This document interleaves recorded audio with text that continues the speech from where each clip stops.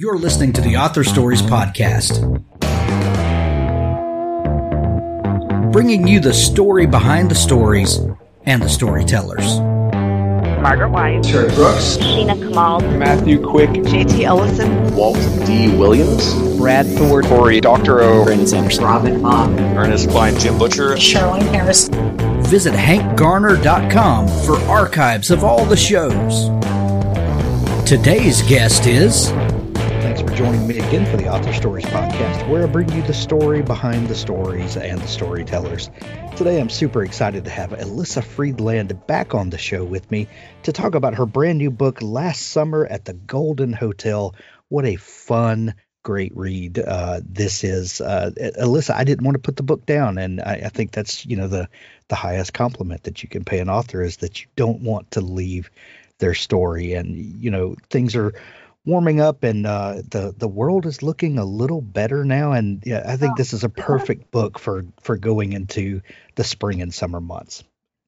Thank you so much. I agree. There are a lot of distractions in the world. And so for an author to hear that a reader couldn't put their book down, it's really meaningful today because there's a lot of other exciting things to look at. Yeah, absolutely. Absolutely.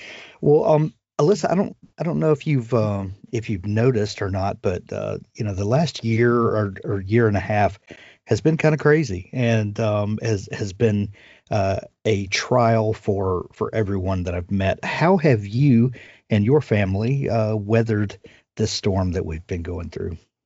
Well, I guess I'll just explain. So I'm married and I have 3 children who are, when the pandemic hit, were in 6th grade, 4th grade, and 1st grade.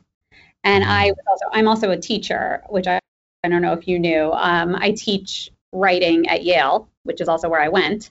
So I was in the middle of my semester when the pandemic hit. So as a teacher, I had to quickly shift to teaching on Zoom, which I thought was pretty difficult.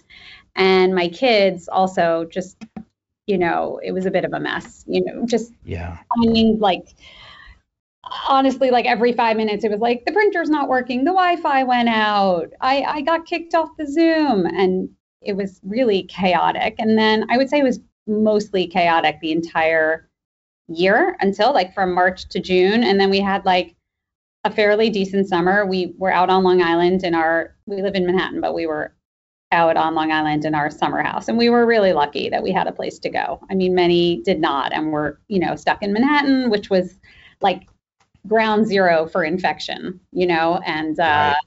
We were very lucky, although I did have COVID. I got COVID really early on. So did I. So I was, so you know how fun that was. Yeah. And I was pretty sick from March, April, and May. It took me a while to get better, but then I made a full recovery, and I would say our summer was okay. Our summer felt sort of normal. I mean, our children didn't go to camp or anything, but they were home and they were, they had a nice summer. And then we went back to school, and going back to school was nothing like what they were used to. I mean, we felt fortunate that they were able to go back. Not every school went back, but it was hybrid schedule. Some of them only there 2 days a week. Then somebody would get an infection or have an exposure, and then they'd be home for 2 or 3 weeks, So I would say chaos was the name of the game. And now things feel a little bit better. I personally feel like I can breathe now. Right. I'll tell you what, my oldest daughter got married last summer, and if you think life is chaotic, try planning a wedding in the midst of a pandemic. That is chaos like you've never seen before. Well, I can tell you, well, congratulations. We planned, I don't know if you know what this is, but we planned a bar mitzvah in the midst of the pandemic. My oldest child became a bar mitzvah during COVID. Nice. And congratulations. As you know, planning any sort of celebration in COVID is take a normal event that's complicated and multiply it by 20. And certainly how I felt. So it sounds like we can relate on that. Yeah. So your new book, Last Summer at the Golden Hotel, if we know anything about publishing, then this book has probably been off of your desk for quite a while, as you go through edits and then all of the things that happen with publishing. Where were you with this book when the pandemic hit? Was it completed and turned in? Were you still in edits? What was that process like of trying to get a book finished up and out to the world?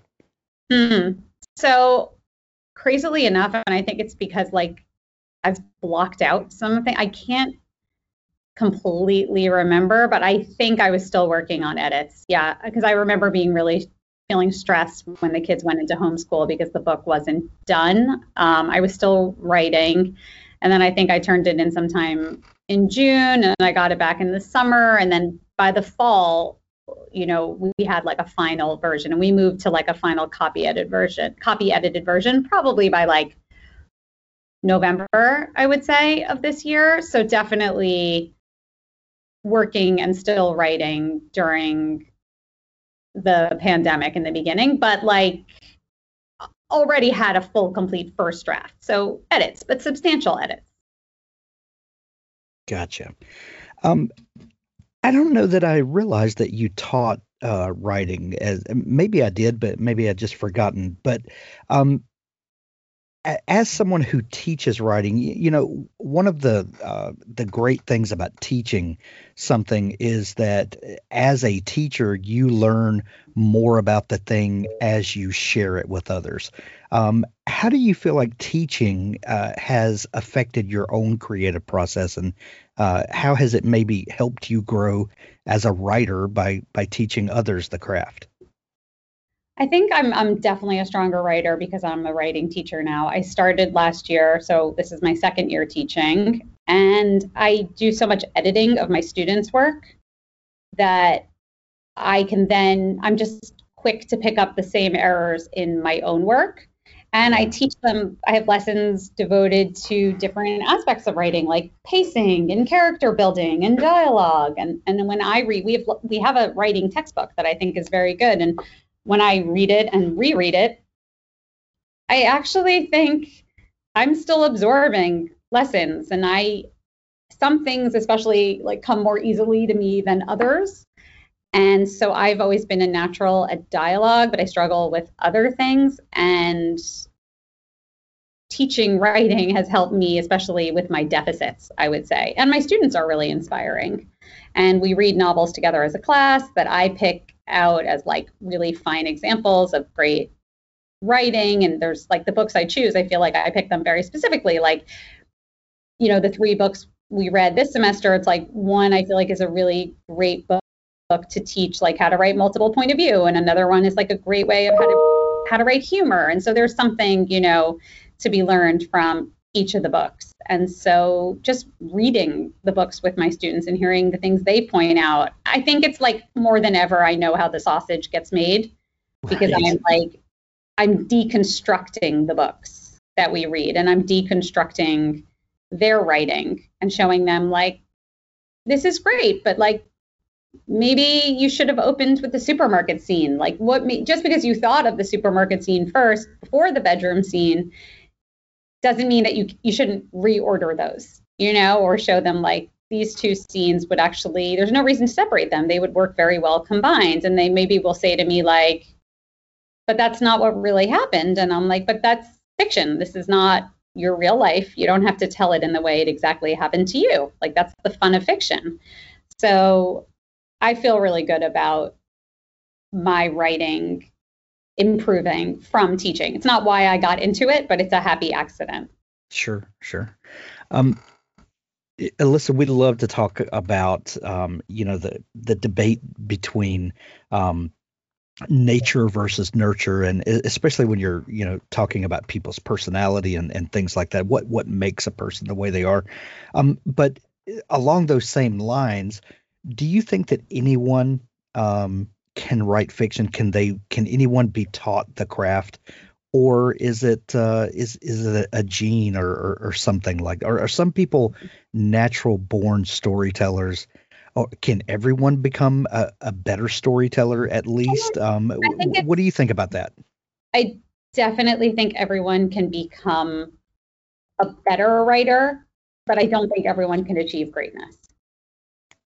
I think that there's like some element of a natural gift that people are born with. I also think that there are some people who aren't necessarily that creative. So they're, even if they have tremendous facility with words, they will do a good job fictionalizing something that happened in their real lives. And you see this a lot with debut novelists, and they write a fabulous book, but then once they've already mined that information and they have to come up with new content, then they really struggle with their sophomore novel. And I think that that's something I see where like there's an inherent limitation if you're not sort of born with a lot of natural creativity.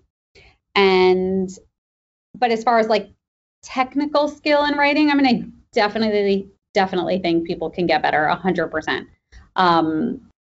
You can learn like to show, we always talk about like show, don't tell, like don't tell me that you were super angry, like show me by throwing a glass against the wall, like don't tell me that you're like using generic words like I'm so happy, like no, like bounce your heels up and down, these are so much more effective. And I teach my students to be as specific and as concrete as possible. So, and to notice things that make somebody come alive, like to say a woman has brown hair and blue eyes is like almost the way like my elementary school child would describe somebody, but I teach my students like it's so much more interesting to see that like the person has uneven eyebrows and that they have like a scar on their nose that maybe was from like a nose ring they used to have. Like, give me the unique things. Like, not that many people have a little scar on their nose that might be from a nose ring, but a hell of a lot of people have brown hair,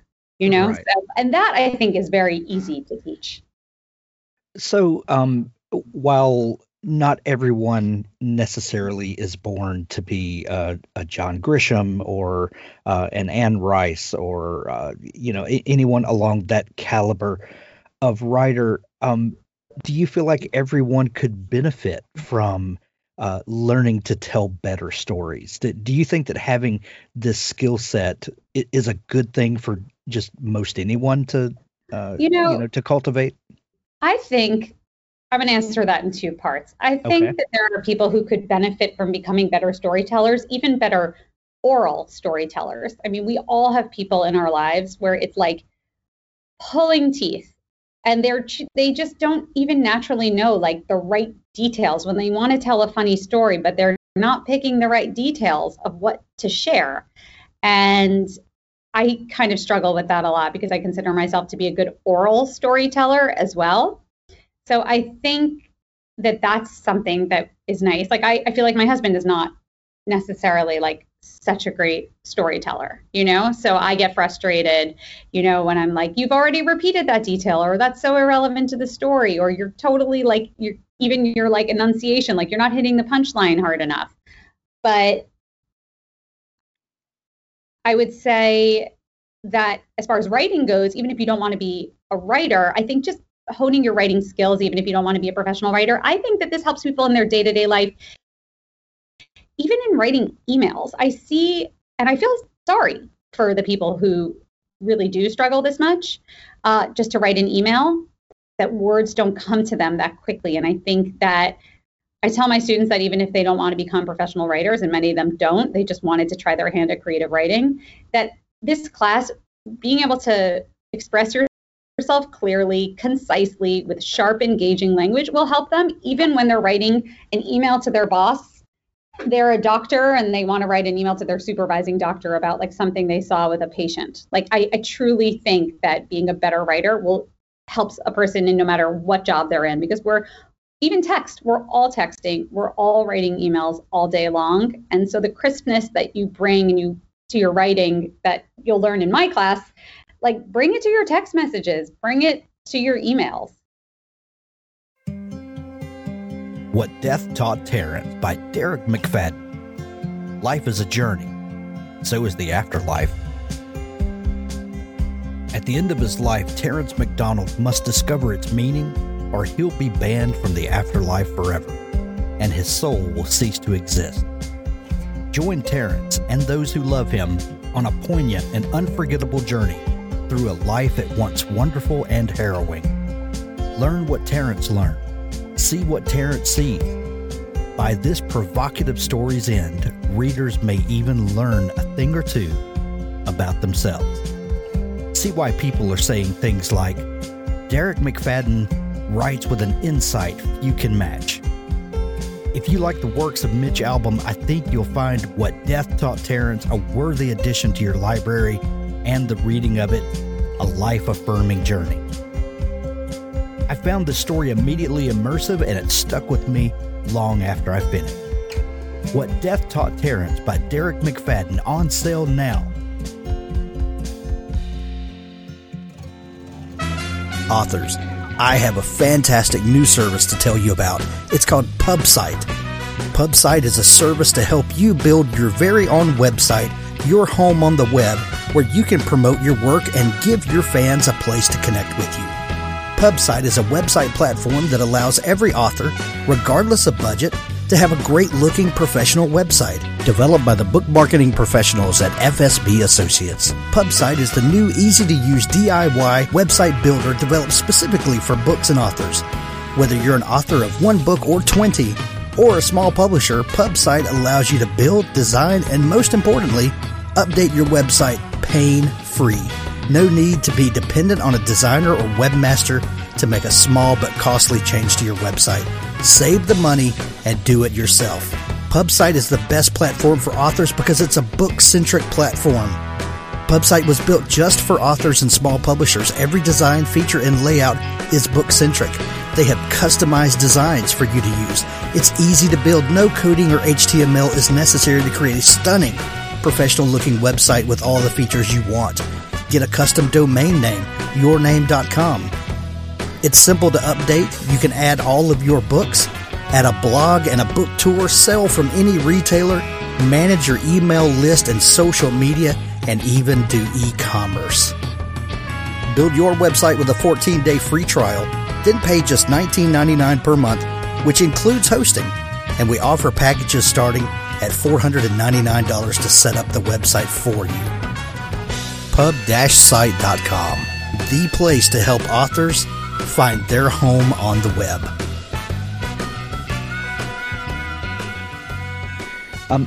Alyssa, when we first met, we talked about your book, The Intermission. The second time you were on the show, I believe your book, Floating Feldmans, we talked about. And then today, your new book is Last Summer at the Golden Hotel. Looking back over your body of work and thinking about the way that stories sort of form in your mind and that beginning.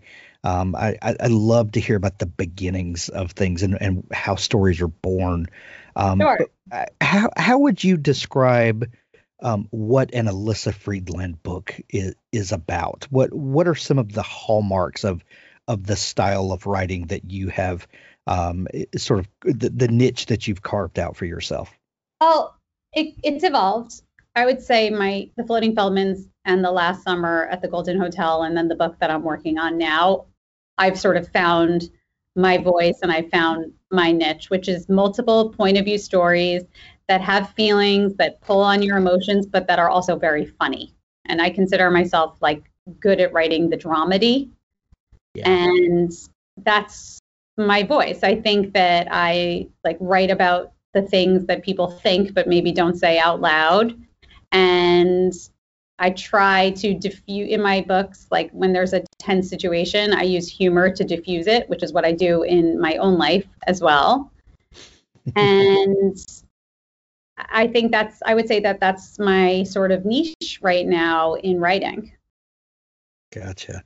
Well, along those lines, because you have really kind of nailed, and it's a hallmark of your work, the multiple viewpoints, and the looking at the story from, getting to see the whole thing from this rotating cast of characters, if you will.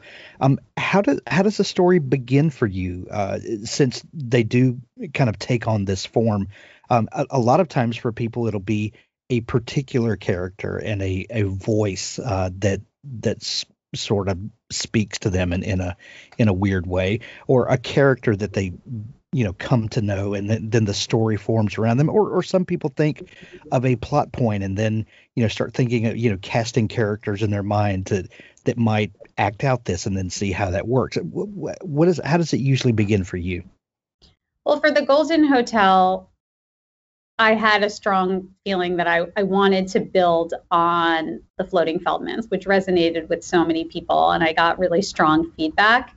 And so I said, I definitely want to stick with multiple point of view. I love writing multiple point of view, and I love writing about family, but I wanted to take it a step further. I would say that was probably the biggest thing for me, was wanting to challenge myself further, which is, instead of writing about one family, I'm going to write about two families. And then it enabled me not just to delve into family dynamics, but also into friendship dynamics. And by having two families co-own a business, it got into a lot of issues that I could not explore in the Floating Feldmans because they weren't relevant. So sort of the jealousy between two families that are, ostensibly like very close friends, but naturally, their envy is a part of life. And maybe, I think we all know couples where like the wives get along great, but the husbands don't, or vice versa. And so I explore that. And I also enabled me to have some romance in between the two families, which obviously I couldn't do when it was only one family. So now I have different romances in the, occurring between the two families in the different generations. And so it gave me a lot more leeway with plot to be able to get into friendship issues and romance in a way that I was not as able to with the Floating Feldmans, but I still stick to my dramedy formula, multiple point of view formula, and a lot of, fun cultural humor that I have a good time with. This book, Last Summer at the Golden Hotel, really encompasses it inhabits this interesting cultural phenomenon that can be referred to as the Borscht Belt. Yeah. What is the Borscht Belt, and why is what was it about this interesting place and time that really I mean, even in popular culture media, even if we're not from the part of the country where this happened and where you are close to, we've seen it in the Marvelous Mrs. Maisel, Dirty Dancing. Any number of stories have taken place here, and we may be remotely familiar with it, but give us a little, how did this thing begin, and what was it that was so enchanting? I mean, I love Dirty Dancing, and I'm not alone. I mean, that's probably my favorite movie, but it's me and everyone else. It's many, many people's favorite movie. And I could just watch it over and over again. I mean, it captured such a innocent, but some non-innocent things also happen. Sure. But it just captured just a very specific moment in time and in history. And I think my mom grew up going to that region every single summer of her life. My dad went less often, but it was a part of it for him too. And then my parents took us, it was already on the decline, but my parents took me and my brother in the 80s when you could already start to see the hotels falling apart. And I thought a lot about that, I guess. What's it like when something that was really so special and so unique just falls apart? And it doesn't even fall apart for bad reasons. You understand that, airfare is cheap and people can get to Iceland for the weekend now for $100, $100 ticket. So they're not restricted to only being, driving to the Catskills on the weekends. And, this was a time, the Catskills became this region that was populated by New Yorkers when they were trying to recover from tuberculosis, at the turn of the century. And that's not an issue anymore. And, there was also Jewish people were not always allowed into other hotels, and there were definitely some hotels that had Gentile only rules. And so there were many reasons why the Borscht Belt had its place and was so enduring, but those reasons aren't there anymore. And I explore in the book, which is set in modern times, like, well, they're not there, but is there a reason to keep it going anyway? Nostalgia, culture, maybe we don't need to go to Iceland on the weekends. Maybe there's something to be said about everybody returning to this familiar place that really was a second home to so many people. And it's almost a forgotten time or way of life that it seems like people took extended vacations. Yes. Which is just completely foreign from our modern way of thinking. But life, evolved. It was a different way of living. That when you went to a place like this, or read a story about a place like this, it was almost like being transported to an enchanting world in a way. I think so. I mean, people did. And that's the other thing with the way we all work now, although maybe things are changing after this year of COVID, Right. more of a work from home model. But, if you wind back the clock to 2019, I mean, people were logging like 14-hour days in the office, and things were different then, and we weren't always connected by smartphones. So people would go away for 4 weeks at a time to, the wealthier people went to the hotels, the less wealthy people went to the bungalow colonies that they rented for the entire summer. Often it was the wife and children would spend the whole summer there. The husband would get on I can't even remember the route name, Route 17 maybe, and drive for 6 hours up on a Friday to join the family. I mean, now we live in a time when most women work and men can't take off, the last 2 weeks in August always, or the entire month of August. And, we're expected to have a lot of connectivity. You can't just play 18 holes of golf or bridge all day. Maybe we should return to that. But yes, I mean, the Catskills was definitely a place of leisure, and we don't really have that anymore, sadly, in our lives. So understanding all of that about the cultural phenomenon that is the Catskills, in this period of time, the Last Summer at the Golden Hotel is about one of these places and the families that own it, and how it has changed through the years, and what these families' connection still is to this place. How did you come up with the idea for this? What was it? What was the idea that you were wrestling with that birthed this story? I was at lunch with my agent and my editor, and we're trying to, just think about building on Feldman's and thinking about wanting to write about a business. I think hospitality is a really interesting, much like in Floating Feldman's, where the cruise ship was like a character, the hotel is definitely a character in this book. And when I read some of the early reviews, people are like, the hotel was a character in and of itself. And so to be able to write, to set a book in such a rich landscape is so exciting. So I love the idea of choosing a setting that's so rich with detail and so fun to bring to life that in and of itself makes the book worth writing. When you're thinking about the families that own this property, and we really get into the family drama of multi-generational family, and they're all tied to this property and what that means to each of them, and all of this. How did you start thinking about the families and what their individual stakes would be in the story?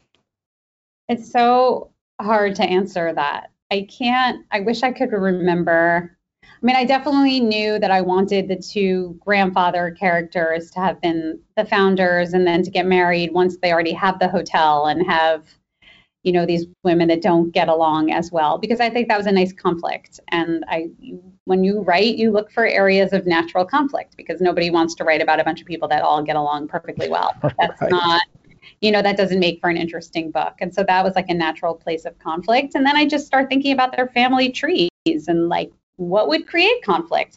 What would be the reasons they feel jealous? And what would make an interesting sibling relationship and who could have a crush on who. Well, I need someone, I want someone to be a girl and someone to be a boy. And then I think about their children. And if Amy's an only child, well, I want her to have a lot of children because she hated being an only, and I want these twins that they take totally different paths in life, because that's interesting when you grow up in the same house and you turn out so differently. So there's just I would say there's infinite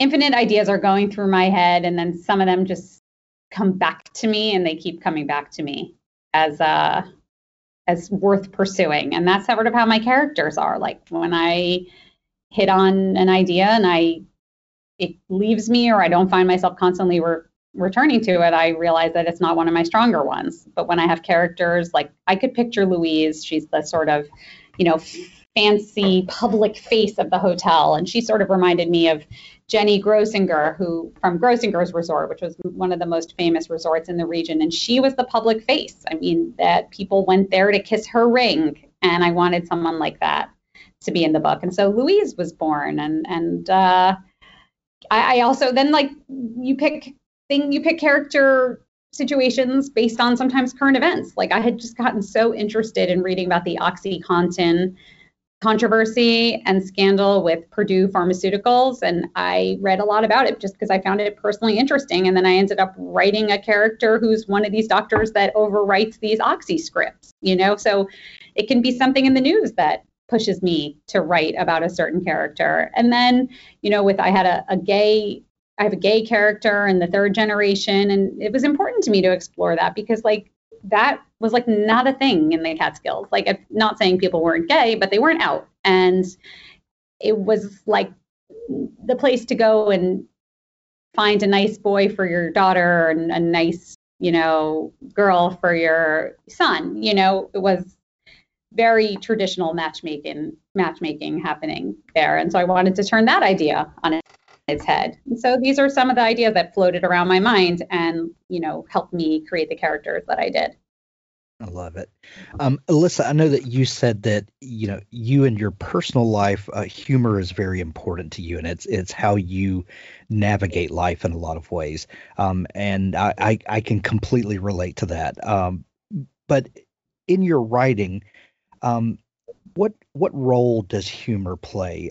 Because you can have very serious scenes, and a moment of levity can do more to drive home the stakes of the serious scene by giving the reader an emotional break of sorts, and it almost enhances the other emotions with humor. It's an interesting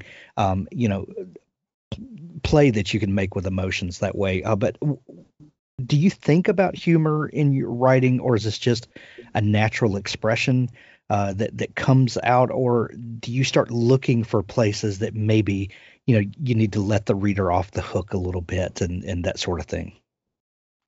It more comes naturally. I would say it's an organic process. I don't really look at my pages and say, wow, this has been really, really, really heavy. Although I suppose if I have a very serious chapter and two people are kind of having a reckoning with each other and it's pretty heavy, I would then I might think, let me open the next chapter with something ridiculous, like something that is like a total break in the action. So I guess I probably do it without even thinking about it. But it's like the way I think in my own life, I just something heavy. And then I don't put on a heavy TV show. If something heavy happened to me during the day, then I put on a light TV show, and vice versa. If I had a very light day, then I can handle something heavier at night to watch or to read. So I think this ebb and flow is natural in my life and in my writing.